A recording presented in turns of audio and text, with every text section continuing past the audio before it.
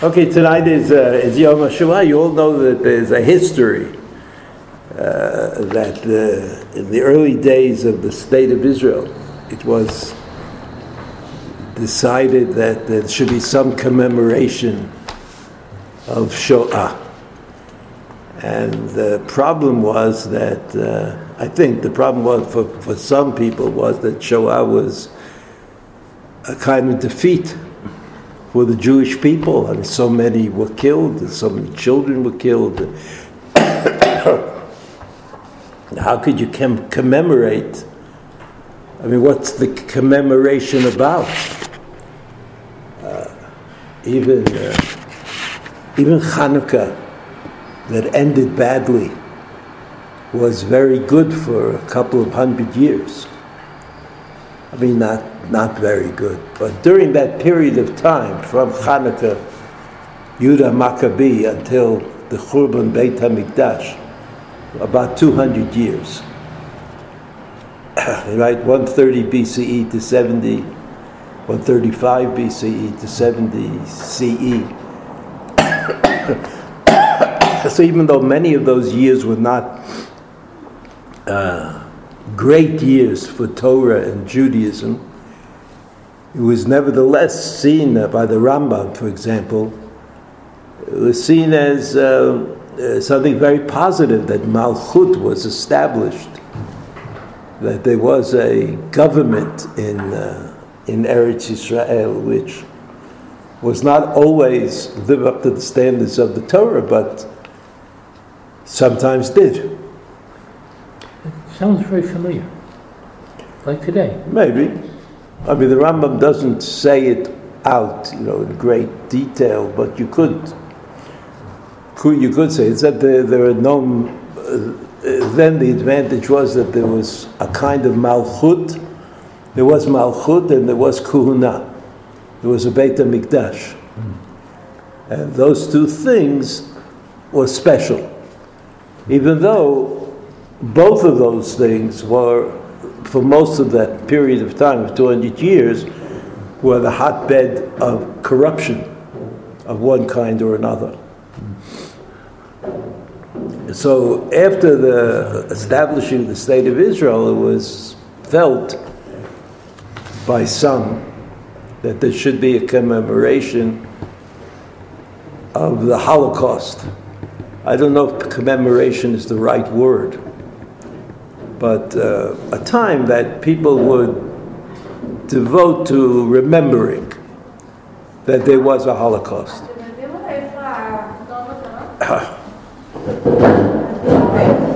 What?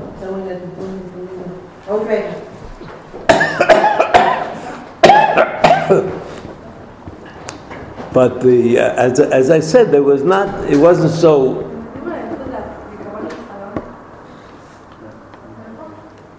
It wasn't so obvious that about what it was that we were commemorating. I mean, this Holocaust did not seem to be a victory.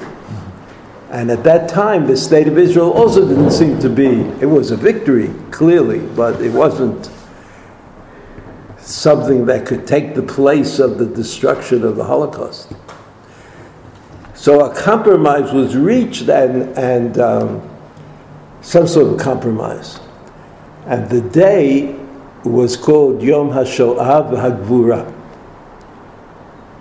where the commemoration was not only about the destruction of the Jewish people, but also the fact that they stood up and fought. And of course, the model for fighting back was the Warsaw Ghetto.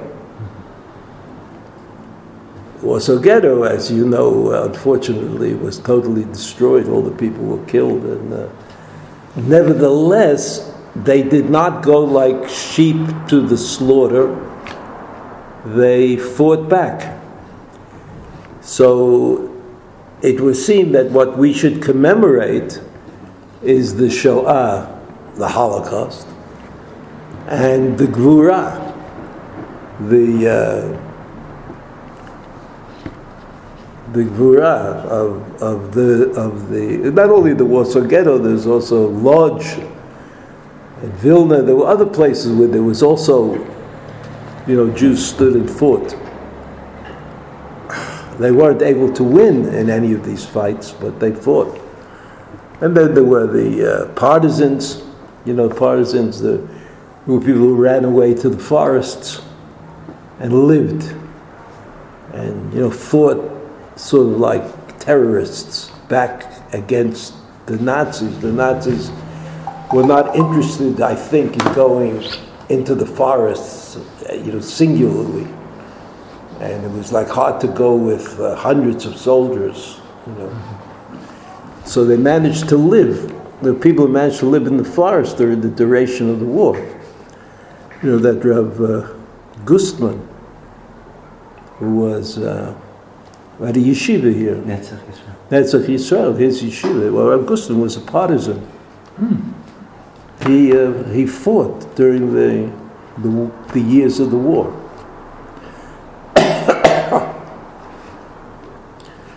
He was, in many respects, he was an interesting person.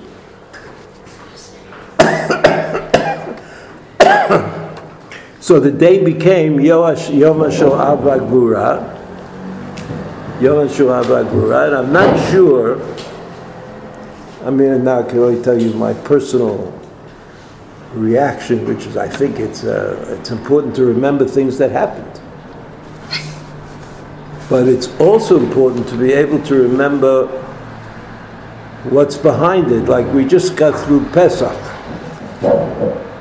So Pesach, we're thinking for the last 3,000 years about why we should tell the story of Yetziat Mitzrayim in any event in any way that we tell it. Most people today use the Haggadah as the base of the telling of the story. But of course, it's not easy to know what the difference is between Zecher L'Yetziat Mitzrayim, which is something we say every day when we say Kriyat Shema, and other mitzvot are all called Zecher L'Yetziat Mitzrayim. There's the memory. There's rekindling the memory of something. Chazal thought that 12 months was the time of forgetting, that if you didn't think about it for 12 months, you'd forget it. That's called Zecher. So we do Zecher L'Yetziat Mitzrayim every day. Every day we remind ourselves, Yetziat Mitzrayim. There's no particular content to that Zecher. Of course, you could say whatever you like. But in the psukim that we read, in the Parashat Tzitzit, it doesn't say anything about what exactly the reason for this is. And you know that there are other zechers that we are, in fact, in many sidurim after Shachris, there's a list of the zechers that you might remind yourself of that day. There's like the animamins of the Rambam and the zechers. Zechers are less formalized. So the Sipur Yetziat Mitzrayim has to be distinguished from the Zecher of the Yetziat Mitzrayim. Zecher Yetziat Mitzrayim is you remind yourself of something, don't forget it, even though I don't have to verbalize why I'm remembering it. The Torah tells me remember, so I remember. And I assume that memory will be useful to me at some time or other.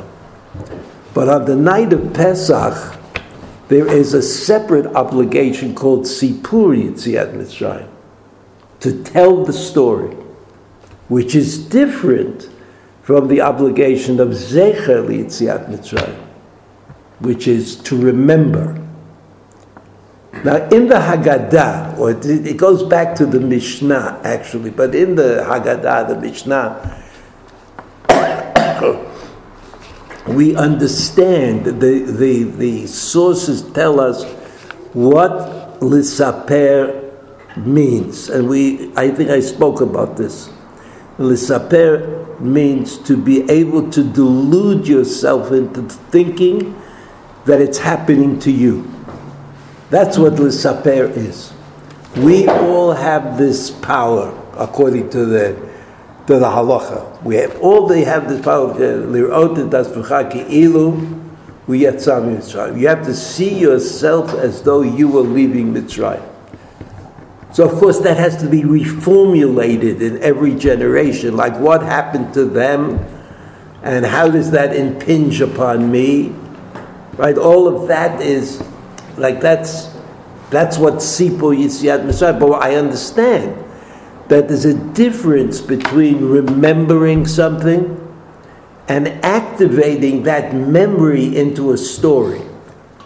When I tell the story of Yitziat Mitzrayim, what I want to do is tell those people around me, or if there's nobody there, according to the Mishnah, you talk to yourself, that's also good. You want to tell yourself and the others what it is about Yitziat Mitzrayim that affected you. Now, today, 3,000 years later. So that's what I come to Yom HaShoah with. There is this idea of zecher, and then there's this idea of sipur. And when it comes to zecher, I understand that it's important to remember, because if you don't remember, there's no story. There will never be a story. But when it comes to Yom HaShoah, I don't know what the story is. I think that to say that somehow the state of Israel, glorious as it may be, is kind of a response to the Holocaust, seems to me to be a little bit cruel and unimpressive. I just don't. I don't see that at all. I don't think 1 million children had to be killed in order that there would be a state of Israel. I mean, I don't see the. Now, generally, the religious philosophy today, current kind of religious philosophy, is you can't second guess God. Avraham Avinu did it. Avraham Avinu said, you're going to kill everybody in Sodom. What if there are 50 righteous people? There are 40 righteous people. And God explained to Avraham Avinu that he was not going to kill the righteous. And even Lot was not particularly righteous, and his family would be saved. Okay, his wife wasn't saved at the end, but that's not seen as part of the deal. So, these are things that come to mind. Things that come to mind, and we don't really have a story to tell about the Shoah. We can build a museum, and we can build a memorial, and we can build the Yad Vashem, and we can even make people who don't even know, who come from the Far East and don't even know the history of World War II, they go to Yad Vashem and light a candle or something. We can do that. But what exactly have we done? What exactly have we done? We take, my personal experience, very limited, taking kids to Poland to see the death camps.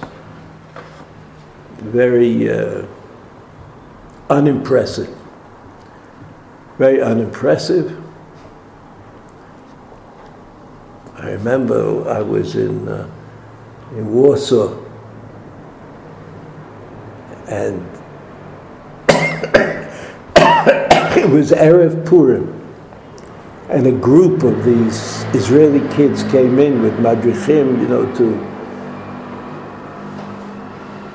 I guess they were going to show them somehow the rejuvenation of Judaism in Poland, which didn't look like much actually, but it's a nice shul, So I go over to the guy who's in charge, and I say, look, it's Erev Purim. And Purim is a holiday of some kind of victory. Maybe you could put it together. Well, they weren't religious. Maybe you could put Purim together with Shoah and the fact that you're in Warsaw and the fact that there are still Jews walking around. He just looked at me and he said, "We have a schedule. We can't change the schedule." So, what could I say? Because I don't think that we really have a story to tell.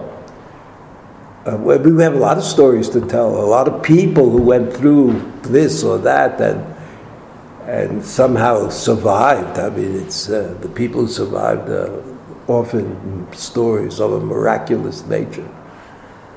But I don't know what story I can tell. What story could I tell about the Shoah?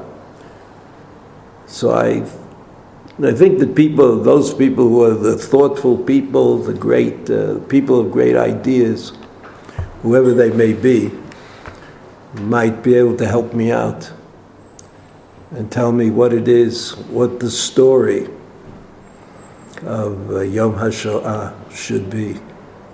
How you get from Zecher to Sipur, how you get from the memory to the story.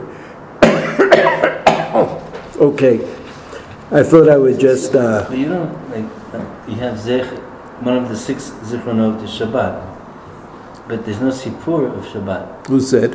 What's the Sipur of Shabbat? But God created the world, and that God created the world with Shabbat in it. I mean, most Hasidut sees, the Hasidic literature sees Shabbat as the formative time of the personality. We're all dependent on Shabbat for the way we are. That's the easy one. Okay, the parasha is Kedoshim. The parasha is Kedoshim. I wanted to do something maybe a little bit different than take a pasuk that we all know and try to see how the commentaries developed a different understanding of that pasuk.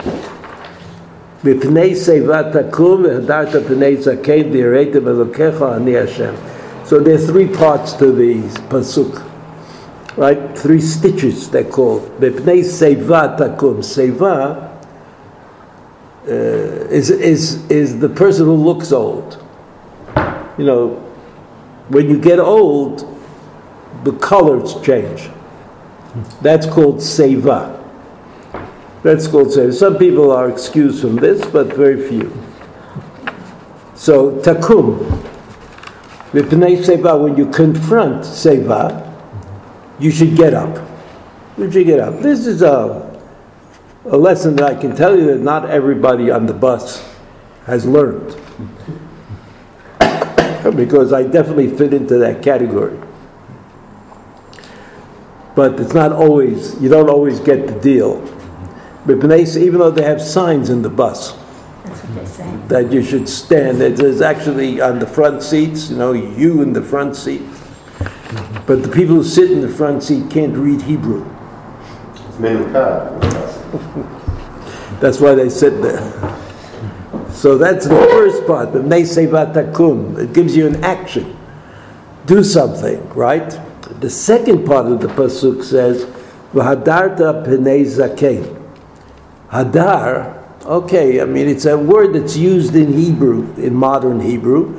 And maybe it has the same kind of general meaning that you should give glory to someone who is in the category of Zakein.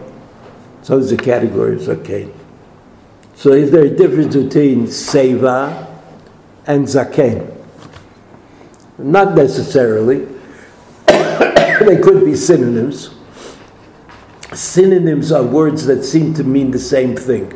2 different words that mean the same thing? No. Synonyms are 2 words that sound the same. No. Or 2 words that mean the same. Synonyms mean almost the same thing. So Zakein and Seva you say are synonyms. Now, in general, led by Rashi, for us, but not only Rashi, it's also true about Chazal, they didn't like synonyms. They didn't like synonyms because they thought that the Torah would be frugal in saying what it meant and would not repeat things just by using a different word. And therefore, wherever they could, Chazal said, well, each word has a specific meaning.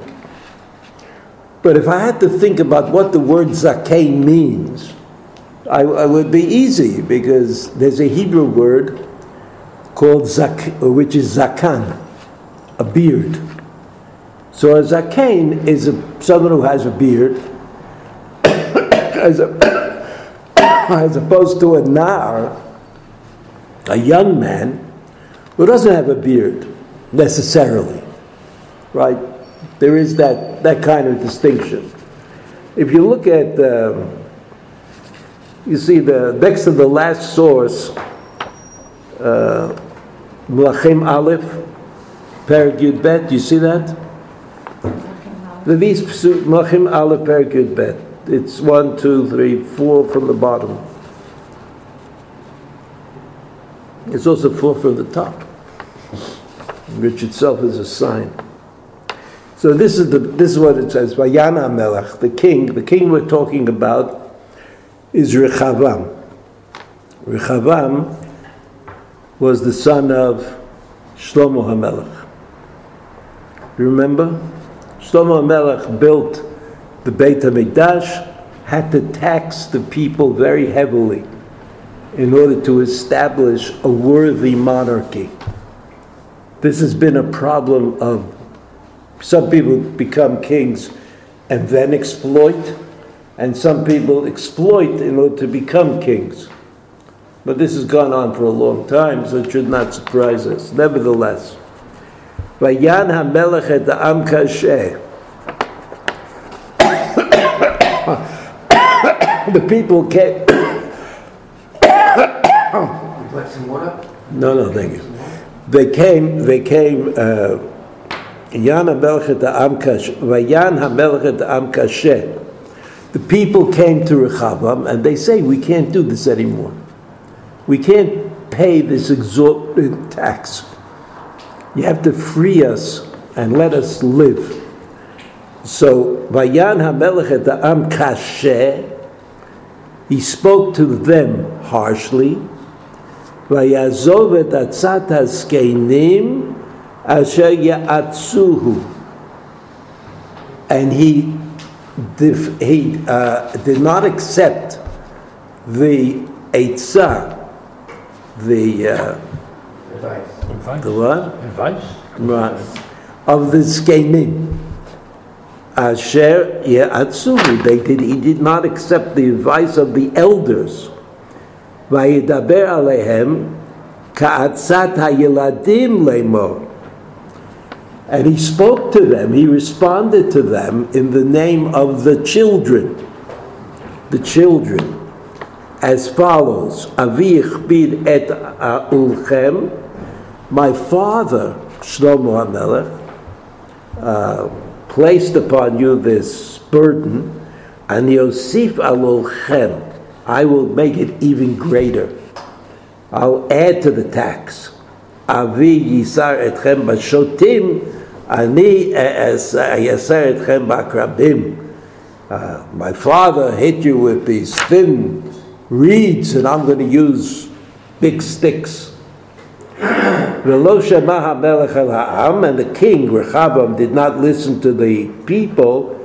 Ki hayta siba me'im Hashem leman hakim et devaro asher diber Hashem miyad Achiyah Shiloni el Yeravam ben Nevat. And this is how the pasuk introduces us to the fact that somehow God had already prepared for the split between the northern kingdom and the southern kingdom, and Achiyah Shiloni was the prophet who was going to anoint Yeravam ben Nevat, who would then become the king of the northern kingdom. Pasuk Tet Zayin, Vayakol Yisrael ki lo shama melech alehem Vayishivu ha'am el hamelech davar lemor. They all heard that the king Rechavam was not willing to listen, and they said to him, "Malanu chelik b'David v'lo nachala b'ben Yishai le'ohalecha Yisrael atar beitcha David vayelech Yisrael le'ohalav." So they said, "Okay, we have no connection to the past. We're not connected to David HaMelech." And they went home. And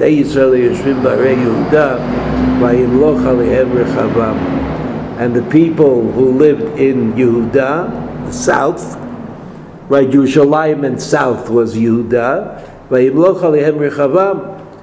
Vayishlach HaMelech Rechavam et Adoram asher al ha'maz. Vayigimu kol Yisrael bo even vayamot v'Melech Rechavam et hametz la'alot b'merchava lanus liYerushalayim. So you see, that was the beginning of the rebellion against Rechavam and the establishing of the Malchut of Yisrael, the northern kingdom under Yeravam ben Nevat. Why is it called Ben Nevat? What? Why is it called Ben Nevat? It's Ben Shlomo. No, Yeravam ben Nevat.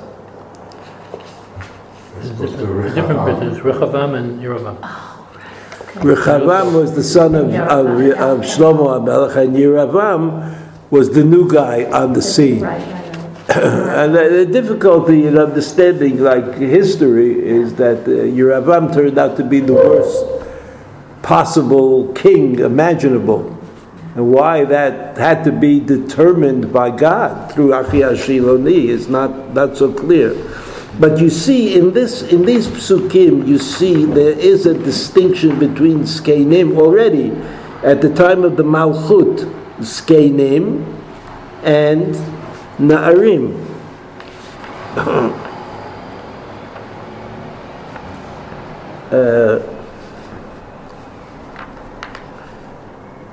Vayidaber lehem ka'atzat ha'yeladim lemor.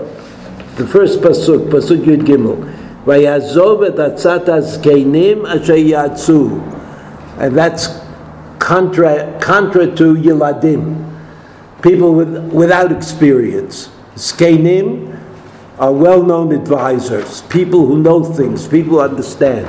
So we go back to the pasuk. We go back to the pasuk we started out with, and we said Vadarta b'nei Zakein. Is Zakein the same as Seva?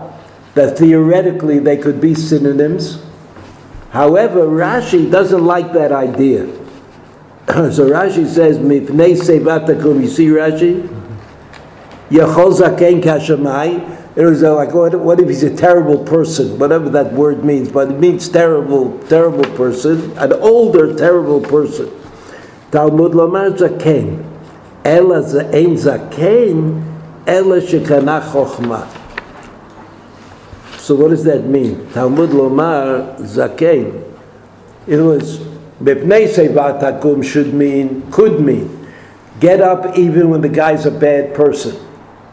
Right? Vadarta P'nei Zakein, the parallel between Zakein and Seva tells you that it has to be a good person. That you're not talking about a bad person, but you're talking about a good person. He says, Vadarta b'nei Zakein, Rashi, Ezu Hidur. What does that mean? What does it mean to give some sort of glory? Lo yeshev b'mkomo, he shouldn't sit in his place. Lo yedaber b'mkomo, he shouldn't speak up when he's there. Lo yistoret dvarav, you shouldn't deny whatever he said. Yechol yatzim einav kimo shelo ra'ahu. So the Medrash asked, how about if you close your eyes and make believe that you don't know he's there? And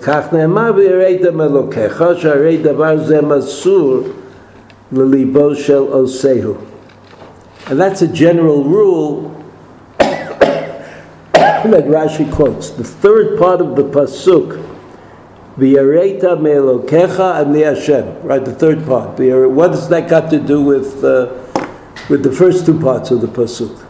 V'pnei Sevat Hakum, V'adarta b'nei Zakein. I understand. That's a pasuk. What is V'yareita me'elokecha? I mean, that's generally a good idea. But what's it got to do with this particular pasuk?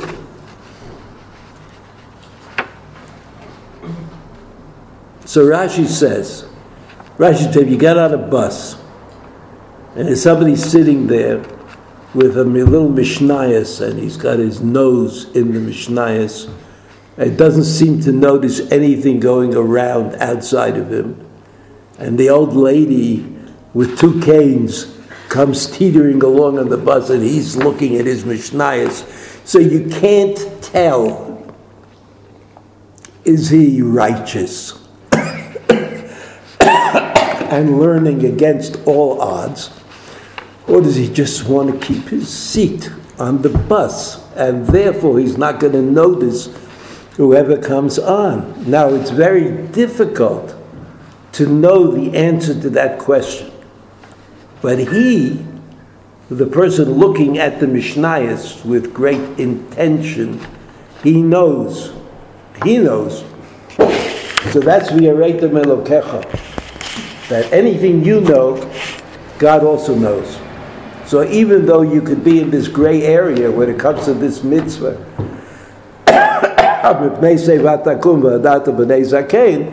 you have to also be v'yareitem Elokecha. It's not just what people think about you, but it's what you know about you, what you understand about yourself. And so that's what Rashi says here at the end. That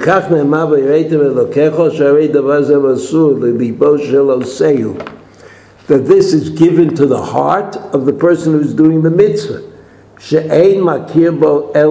He's the only one who knows if he's doing the mitzvah or not, or if he's avoiding the mitzvah, or it's simply doing something else. Anything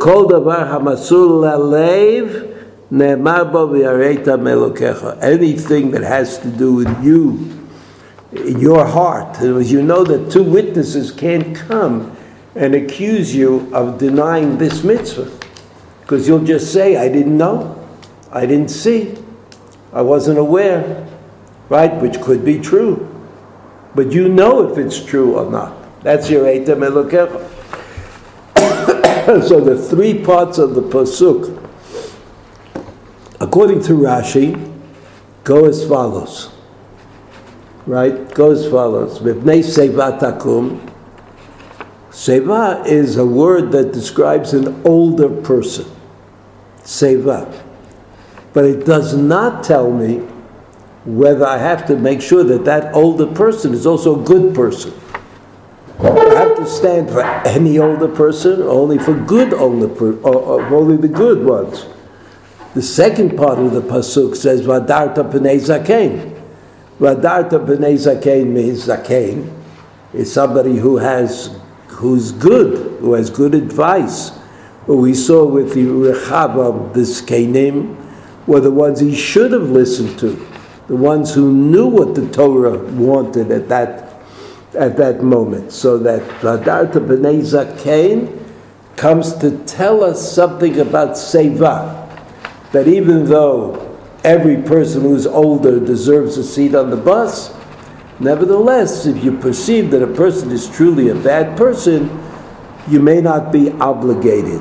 The third part of the pasuk, according to Rashi, the third part of the pasuk is, this is something that's masur lalev. Only you know if you're avoiding the mitzvah or if you're doing the mitzvah. So you just know that you're not the only one. God also knows. And then in whatever the reckoning that is made in heaven, whatever that reckoning is, it will include whether you stood up in the bus or did not stand up in the bus. Okay, this is also sort of repeated in the Rambam. I leave out the Gemara because it's easier to just get the summary in the Rambam. You look at the sheet, the Rambam, the second source of the Rambam, or the third. Hilchos Talmud Torah Perek Vav. Kol Talmid Chacham Mitzvah Lahadro. So here the Rambam says, what word is he explaining in the pasuk? Zaken. Okay, Vadarta V'hadarta b'nei zaken. That's what it says in the pasuk. And the Rambam says, Kol talmid chacham mitzvah lahadro. So he says, and not just a zaken who has good advice, not just a zaken who has, who has Torah knowledge, but the Rambam clearly states that what the pasuk is talking about is talmid chacham. And I would imagine that the exam that the Rambam would give to be called a talmid chacham would be rather intense, right? And so, Afal pi she'eino rabo, meaning that there's a general obligation that a person has to honor the person who taught him Torah. But then there are specific obligations, right? You're talking about a Talmid Chacham who's not his Rav. Api she'eino rabo she'nemar mipnei seva takum v'hadarta b'nei zaken. Zaken ze shekana chokhmah. So you see that by the time the Rambam came around, the word zaken was differentiated from the word seva. Right? The word seva, the Rambam doesn't explain. It means what you think it means. Right? An older person. But the word zaken, the Rambam has to explain, because it doesn't mean what you think it means. It means Talmid Chacham, or the Rambam says here, Zeh shekana Chachma. Chachma, of course, is Torah. Kana Chachma, he bought it, they made it his. And then there's a halacha that the Rambam adds, which is not in the pasuk, but is in the Gemara. Me'ematai chayavim la'amod mipanav mipnei seva takum. The Rambam has blotted out the distinction between seva and zaken. Basically, we're always talking about a Talmid Chacham. He says, "Me'ematai chayavim la'amod mipanav." What's the relationship between you and the Talmid Chacham, which obligates you to stand? Mi sheyikrev mimenu ba'arba amot ad sheyavor mikeneged panav. The Talmid Chacham is walking by, and when he gets to within Dalet amot of you, you better stand up, and you remain standing until he passes by. But this is what we do when you take a Sefer Torah out of the Aron Kodesh. It's the kind of the dugma. Now, halacha bet. Halacha bet has okay. Eino dimi panav. You shouldn't stand before him. Lo bebeit hamerchatz v'lo bebeit hakisei. Neither in the beit hamerchatz. What? Mikveh. Oh, mikveh, that's good. Bathhouse? A bathhouse. Neither the bathhouse and not the... There's this idea that there are certain places where kavod is irrelevant. It doesn't fit in. If somebody's in a bathroom or in a bathhouse, shneimar takum v'hadarta. Kima sheyesh bahidur says you have to get up in a way that you give honor to the other person. But if we... in such a place you don't have to do it. Kima sheyesh bahidur. Ve'ein ba'alei umanut chayavim la'amod b'pnei talmidei chachamim b'zman she'oskim b'mlachtam. Shneimar takum b'hadarta. Mahidur she'ein bo chisaron kis. Av kima she'ein bo chisaron kis. I mean, again, if you have somebody's making shoes and the Gadol Hador walks by his store, he shouldn't get up. Because this kind of act of kavod is not about losing money. And if you lose money by giving kavod, the Gemara was against that. Didn't want you to lose money, didn't want you to become unhappy about doing the mitzvah. Then finally the Rambam says, Minayin shelo yatzim einav min hachacham kidei shelo yir'eu ad shelo ya'amod mipanav. How do you know that a person should not closes his eyes. He hears that this great rabbi is walking by the street, so he just closes his eyes, right? Shelo yatzim einav min hachacham kedei shelo yir'eu ad shelo ya'amod bifanav.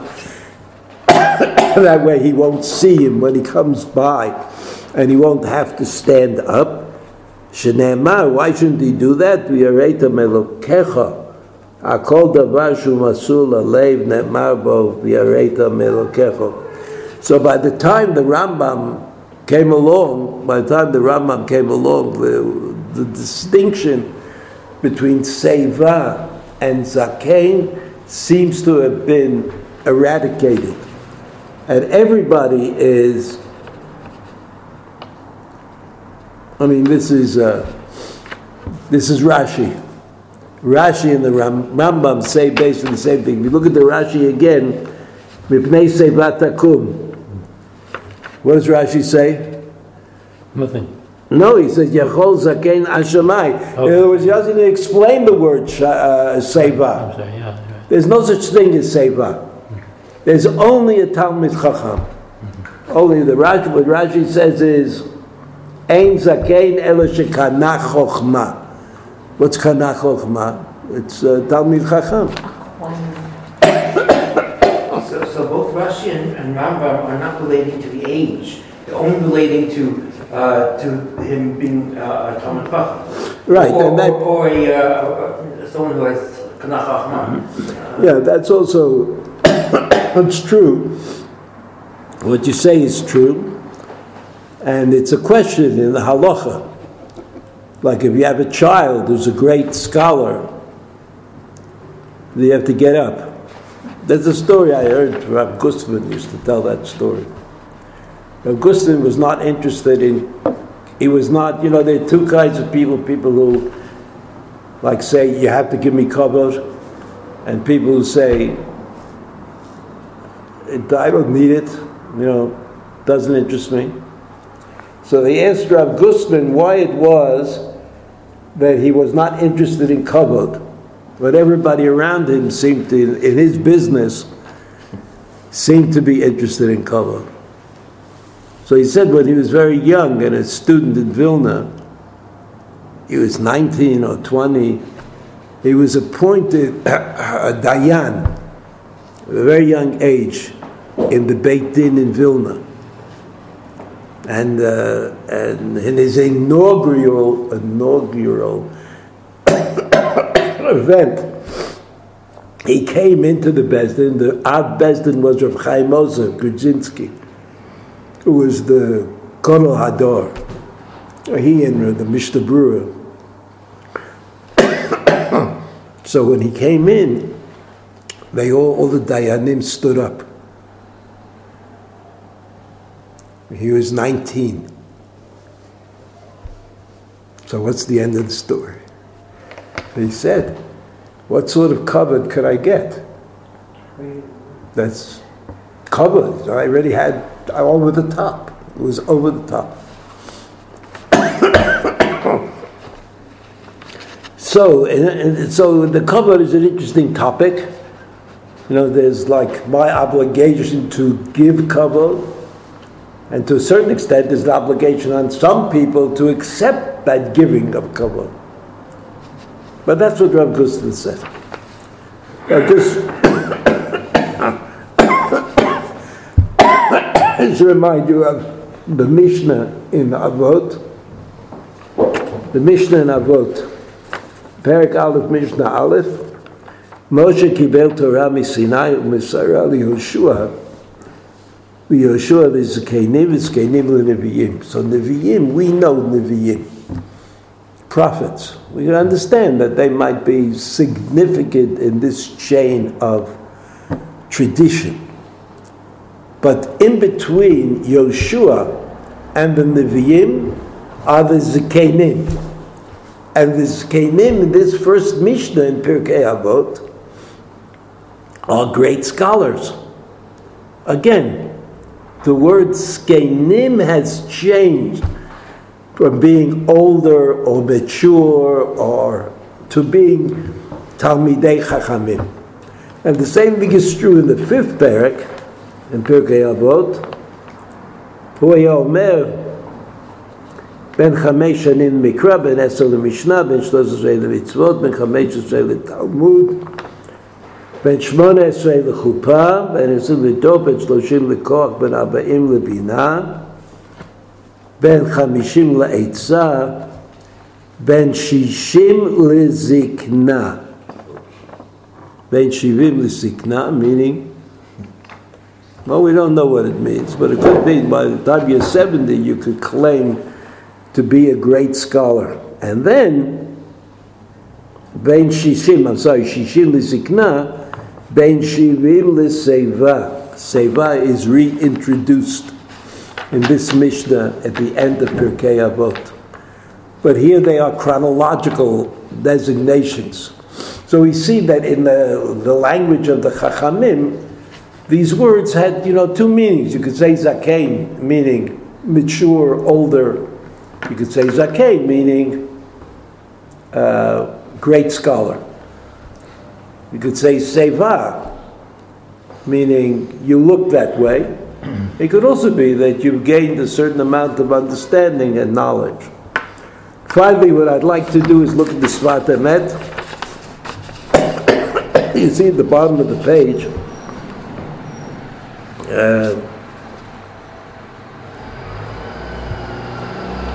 there's a pasuk in Tehillim. There's a pasuk in Tehillim. You see, Achor b'kenim tzartani. You see that pasuk?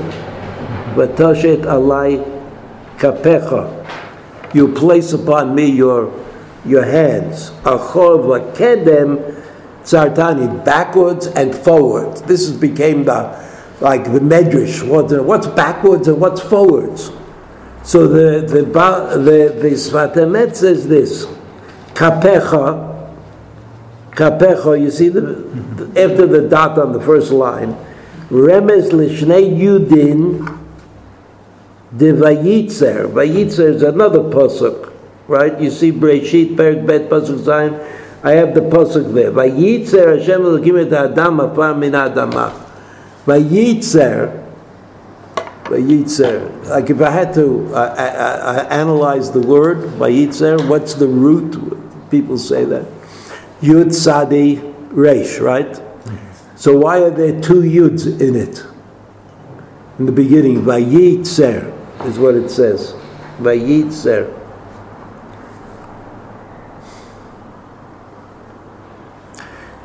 The first Yud is the root Yud. And the second Yud is the vocalization Yud. You know that in Hebrew, the letters Aleph, Hey, Vav, and Yud, Aleph, Hey, Yud, and Vav, are used as vocalization signs. I could see Ulpan passed you by. Take a word like, just to say, take a word like Torah. Torah, T-O-R-A, Tav, Vav, Reish, Hey. Yes? You have that in mind? Yes. Torah. Now, why is there a Hey at the end of that word? It could just be a comment. The Hey tells you that the word ends with a vowel. But there could Right? just be a... It's just a sign. It doesn't mean anything. It's not part of meaningful. Not the mean. And when you say the word Torah, you don't hear a Hey at the end. So the letters Aleph, Hey, Vav, and Yud act as vowels. Sometimes. Sometimes as consonants. Sometimes as vowels. So in this word Vayitzer, right, the root would be Yud Sadi Reish. The first Yud would be the word, and the second word would be the vowel. The second Yud would be the sign for the vowel. What vowel is it the sign of? A Yud. A Yud as a vowel sign. What vowel? E. E. Chirik, right? Chirik, good. E. No? We're with you. What? We're with you. So even if you even if the pasuk is not vocalized, you would know that you have to read it Vayitzer. That's the trick. So, Vayitzer Hashem Elokim et Adam afar min ha'adama. That's what the pasuk says. What does the Tzfat Emet say? It says Shnei Yitzirot b'olam hazeh u'b'olam haba. The two Yudim in Vayitzer come to teach us also that there are two creations, Olam Hazeh and Olam Haba. The Haguf b'Olam Hazeh achor mikol habruim, that the body of man was created last. Avol b'nei Yisrael hem b'nei Olam Haba b'koach hamilah, that we are ra'ui to get into the next world because of circumcision. Zeh hayud dekedam. V'Avram Avinu hotzi ze mikoach el hapoal levo lebchinat kedem. So again, he's answering an interesting question. Why did Avram Avinu have to do the mitzvah of milah before the Torah was given? Why did he have to get the mitzvah? Like, what terrible thing would happen? I mean, the Avraham Avinu didn't have 1,000 other mitzvot that were given when we received the Torah. So that's what he says. V'alav darshu. No, I want to just skip to the fourth line, 2/3 of the way in at the period. Latid atidim b'nei Yisrael liyot kadum likol, that b'nei Yisrael will come earlier than everything else. K'moshe katuv k'eit yamel Yaakov mapa alel. Aval gam ba'olam hazeh b'koach hamilah v'hatorah yicholim liskot livchinat kedem. They can be, so that I want you to say that there is a theory of history, a non-Jewish theory of history, but doesn't mean it's not correct, that history reflects development. You go from being a barbarian to learning how to read and write, to producing great literature and poetry, and you become fat and slovenly, and then the Mongolians come and eat you up. That's one view, and then you start over again. And then the Mongolians become, as their conquered enemies were. There's another view of history.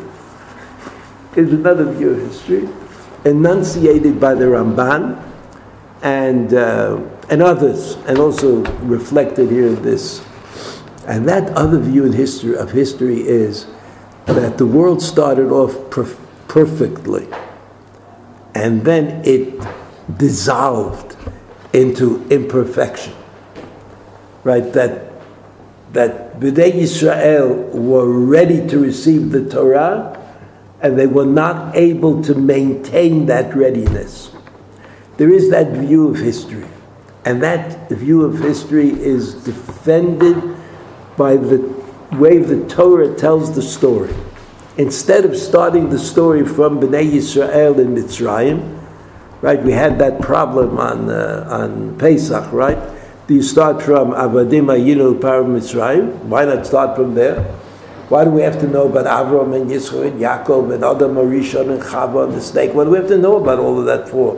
To know that there were perfect people who produced imperfection, and that we fight with that imperfection all the time? Is that kind of a reason?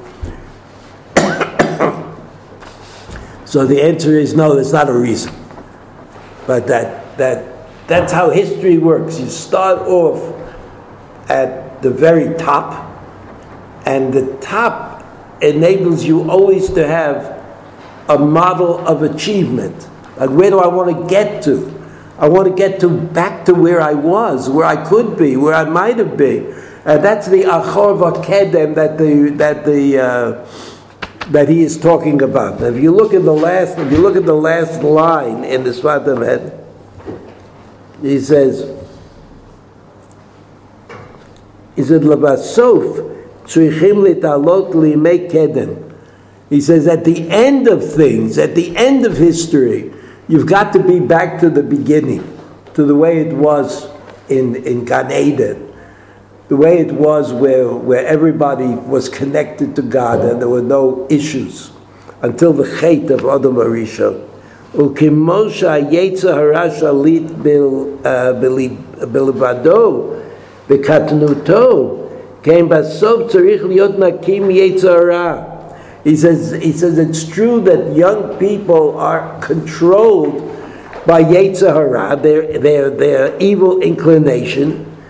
They nevertheless, at the end, the Yetzer Tov, the good inclination, has to be shalit bilivado, lechein nikra zakein, and that's why the older people are called zakein. Shekana chachma megaresha Yetzer Hara, because they're able to grab onto wisdom and to chase away the Yetzer Hara, the evil inclination. Lakach v'hadarta penei zakein, so that the zakein, according to Sfat Emet, is not a mature person. It's not a Talmid Chacham. It's not somebody who chanach chachma only, but someone who has achieved a kind of perfection in his own life, where the Yetzer Hara has been chased out, and all he has left is Yetzer Tov, Yetzer Tov, and he says, Liyot naki mi Yetzer Hara nikra zakein miyad. So a person who is able to chase out the Yetzer Hara and to live only with the Yetzer HaTov, he's called a zakein, miyad. So that you see that there's a continuing development of the notion of zakein. Whether the Sfat Emet thinks that that's the halacha, that you only have to get up, or you have to do hidur only for a zakein who's achieved that kind of perfection, I doubt it. In other words, according to the Sfat Emet, there's the halachic a resolution of zakein. I mean, somebody who knows, who does good things and stays away from bad things and is knowledgeable in Torah. But there is this idea of a zakein, and the idea of a zakein is a person who has achieved perfection, so that there's a continuing development of this idea, the idea of zakein. Last line is also very nice. The who? Last line, Mishnah Zocher. Last line of where? Misha Zocher benaruto liyot laki miyetzer hara nikra zakein miyad. Yafeh. That's what he says. He says the zakein has nothing to do with age. It has to do with perfection. And if you achieve the perfection when you're young, you know that the Baal HaTanya wrote a whole book just about this issue. But what is a person supposed to do who doesn't seem to be able to get rid of his Yetzer Hara? And so the book is long and tedious and could wear you out. Maybe that's a solution. Okay, next week is Yom Ha'atzmaut. We won't have a shiur next week. Next Wednesday night is Yom Ha'atzmaut. Yeah, according to all the calendars that I was able to consult.